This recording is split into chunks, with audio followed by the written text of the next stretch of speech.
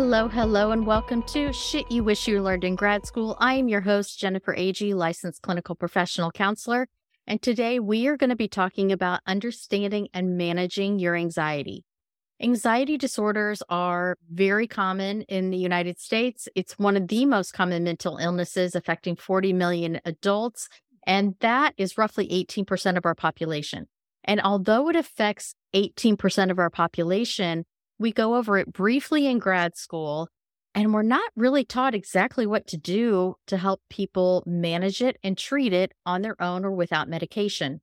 So here are some things that I can teach you to do today to help share with your clients or use for yourself to better manage your anxiety symptoms from home. The first technique I want to go over is belly breathing. When we are feeling anxious, there are often physiological changes that take place in the body. The first one many people notice is a change to their breathing. When we feel anxious, our breathing gets more shallow and we start breathing from our chest rather than from our belly, our diaphragm area. That shallow breathing is sending a powerful message to the brain. Shallow breathing is a warning system that tells the brain that we are in danger. That panting, shallow breath, it's necessary when we need to flee. That's why we're doing it, and that's why it's paired with a warning sign of danger. This goes all the way back to our survival days of early man, when we needed to know how to outrun a saber-toothed tiger. We needed to sprint. We didn't need low, slow belly breaths when we were trying to survive. We needed that shallow, panty breath that would give us a quick burst of energy to flee. Think about this. When do we naturally have deep belly breath? It's when we're feeling safe, when we're asleep. Our belly breathing, without thinking about it, is a way to signal the brain that we are feeling safe. This is why belly breathing techniques are so effective. It's a quick signal to our brains that we're safe. It can stand down. There's no legitimate threat that we need to be prepared to battle. This kind of breathing also stimulates the vagus nerve, and it activates the relaxation response of the parasympathetic nervous system. Understanding this simple but effective technique is an amazing life hack. So now I want us to try this technique, and I'm going to lead you through exactly how to do it. Because you think, of course I know how to breathe from my belly, but you'd be surprised how often you aren't breathing from your belly once you become aware of this technique and how it feels in your body. So the first thing I'd like for you to do, provided you're in a safe space and you're not driving, is to place one hand on your belly just above your beltline area and the other on your chest right above your breastbone. Open your mouth just slightly and release a gentle sigh. As you do this, let your shoulders and the muscles of your upper body relax down with the exhale. And the point of this sigh is not to completely empty your lungs, it's just to relax the muscles of your upper body. Go ahead and close your mouth and pause for a few seconds, keeping your mouth closed, and inhale slowly through your nose by pushing your stomach out. Notice that you need your hand to go out. When you are inhaling, push that stomach out, that belly out, push your hand out. Inhale slowly through your nose by pushing your stomach out. Pause, and when you feel ready, open your mouth and exhale through your mouth by pulling your belly in. Feel your hand come back in. Again, inhale, letting your hand come out. Exhale, feeling your hand come back in. Continue this again and again as much as you need to feel your system start to relax and calm down. Practice this technique regularly when you begin to feel anxious. I'm telling you, this really helps. It sends powerful life hack messages to your brain. All right, tip number 2, it's exercise. According to some studies, regular exercise works as well as medication for some people to reduce symptoms of anxiety and depression. The effect can be long-lasting, and one vigorous exercise session can help alleviate symptoms for hours, and a regular schedule of exercise may significantly reduce your symptoms over time. Research found that even a 10-minute walk a day can decrease anxiety symptoms by 20%, which is pretty phenomenal. So the last thing we want to do when we're not feeling great is to exercise. But the reality is it's a good bio life hack to be able to help give yourself some relief from symptoms. It gives all of that excess energy a space to go, all that anxious energy a space to go. And a decrease in symptoms by 20% is pretty significant. That is not to be taken lightly. I want to make a connection here for you. There is a link between many with anxiety and depression together. Nearly half of those diagnosed with depression are also diagnosed with an anxiety disorder. Anxious thoughts are not happy thoughts. Anxious thoughts run all over the place. They run into the future and try and predict what's going to happen. Unfortunately, anxiety never tells a they lived happily ever after kind of story. So when you think about it, it makes sense that anxiety and depression often go together like peanut butter and jelly. Sitting in the negative, fear-based thinking fuels that hopeless feeling. It gives you that hopeless outcome kind of doom and gloom scenario that just kind of might feel like a dark cloud all over you. I have found that if the root cause is anxiety, you will often see depression for the reasons I just mentioned. But if the root cause of the symptoms is depression, you do not always or often see anxiety. I want to repeat that again because I think especially as you're new in the field, a lot of times people see anxiety and depression together and they're not really quite sure what the root is. So let me say this one more time. If the root cause of symptoms is anxiety, you will very often see depression or some depressive symptoms, especially depressed thinking. If the root cause of the symptoms is depression, you often do not see signs of anxiety. So use that also as a way to start to discern what might be the root cause for yourself or for a client.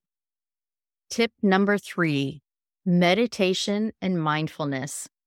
Did you know 8 weeks of regular meditation can significantly reduce the stress response in people with generalized anxiety disorder? Research found that it has effects on the levels of stress hormones, inflammatory markers, and so many other things in the body. After 8 weeks of regular meditation practice, it was found that the brain's fight or flight center, the amygdala, it actually appears to shrink. The amygdala is that primal part of our brain, that primal region that's associated with fear and emotion, and it's often involved in the initiation of the body's response to stress. There are many great apps that exist for guided mindfulness with a focus on anxiety. I've actually found that silent meditation is super difficult for people new to this practice, so I recommend starting with a guided meditation app or a video to get started. One mindfulness activity is the visualization of a stream. And if you feel comfortable, I'd like to lead you through this guided visualization. So if you're in a safe space, I want you to close your eyes. If you're not in a comfortable space, look down right now and notice what time is on this podcast so you can come back to this one. I want you to practice it later. All right. Closing your eyes, I want you to take a few cleansing breaths and begin to visualize that there is a beautiful stream before you. The stream flows peacefully in a circle with one small offshoot that leads to the ocean.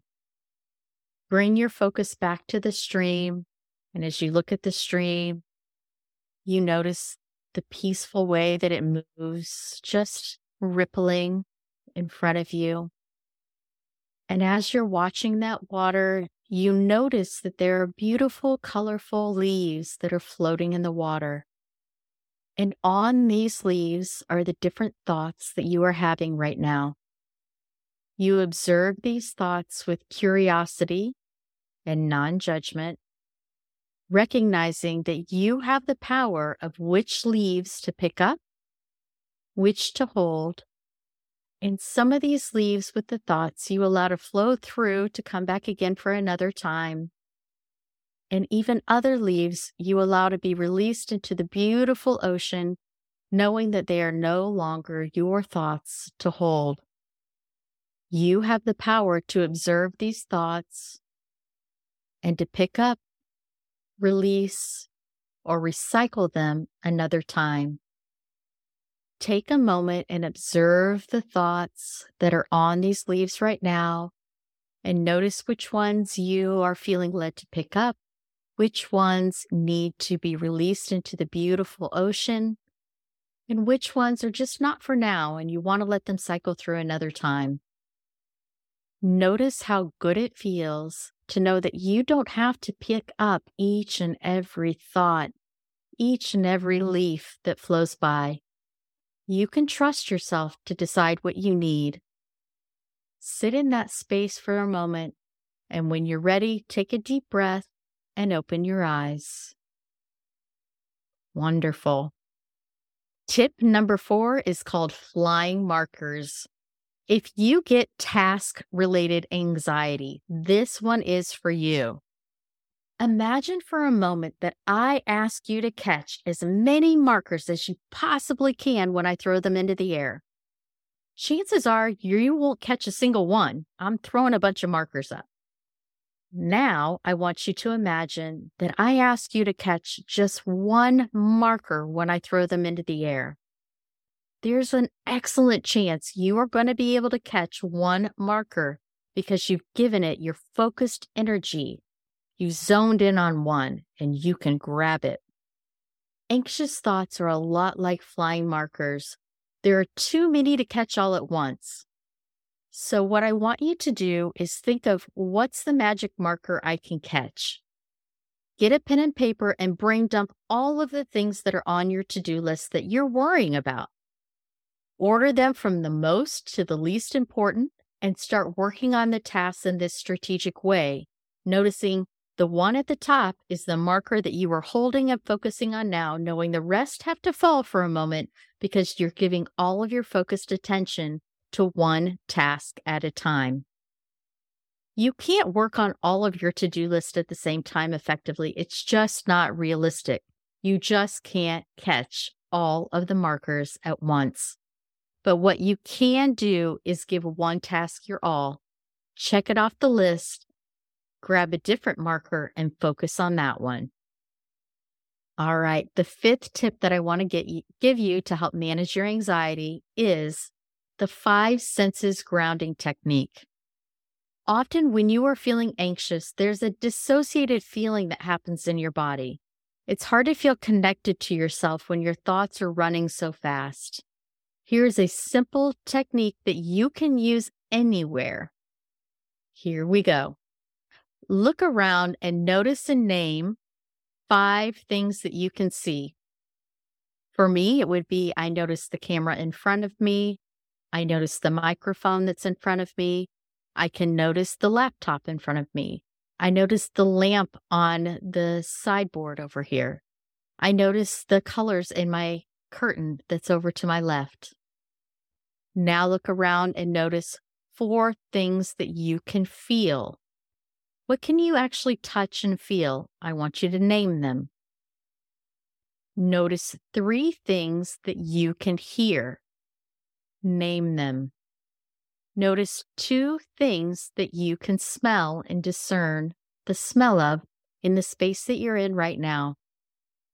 And notice 1 thing that you can taste. This simple grounding technique is excellent at getting you back into your body when that dissociated feeling starts to happen. The good thing about this is you can do it for anywhere. Nobody has to know that you're doing it, but it's always available to you because you have your 5 senses wherever you go. I hope these techniques are helpful for you and your clients. And if you want to connect more with me, you can connect on counselingcommunity.com. All the social media is under counselingcommunity.com. And if you'd like to come to a training with me, I have openings in Portugal and Asheville, North Carolina this year still. Just reach out to me and I'd be happy to connect with you. All right, everyone, get out there and live your best dang life.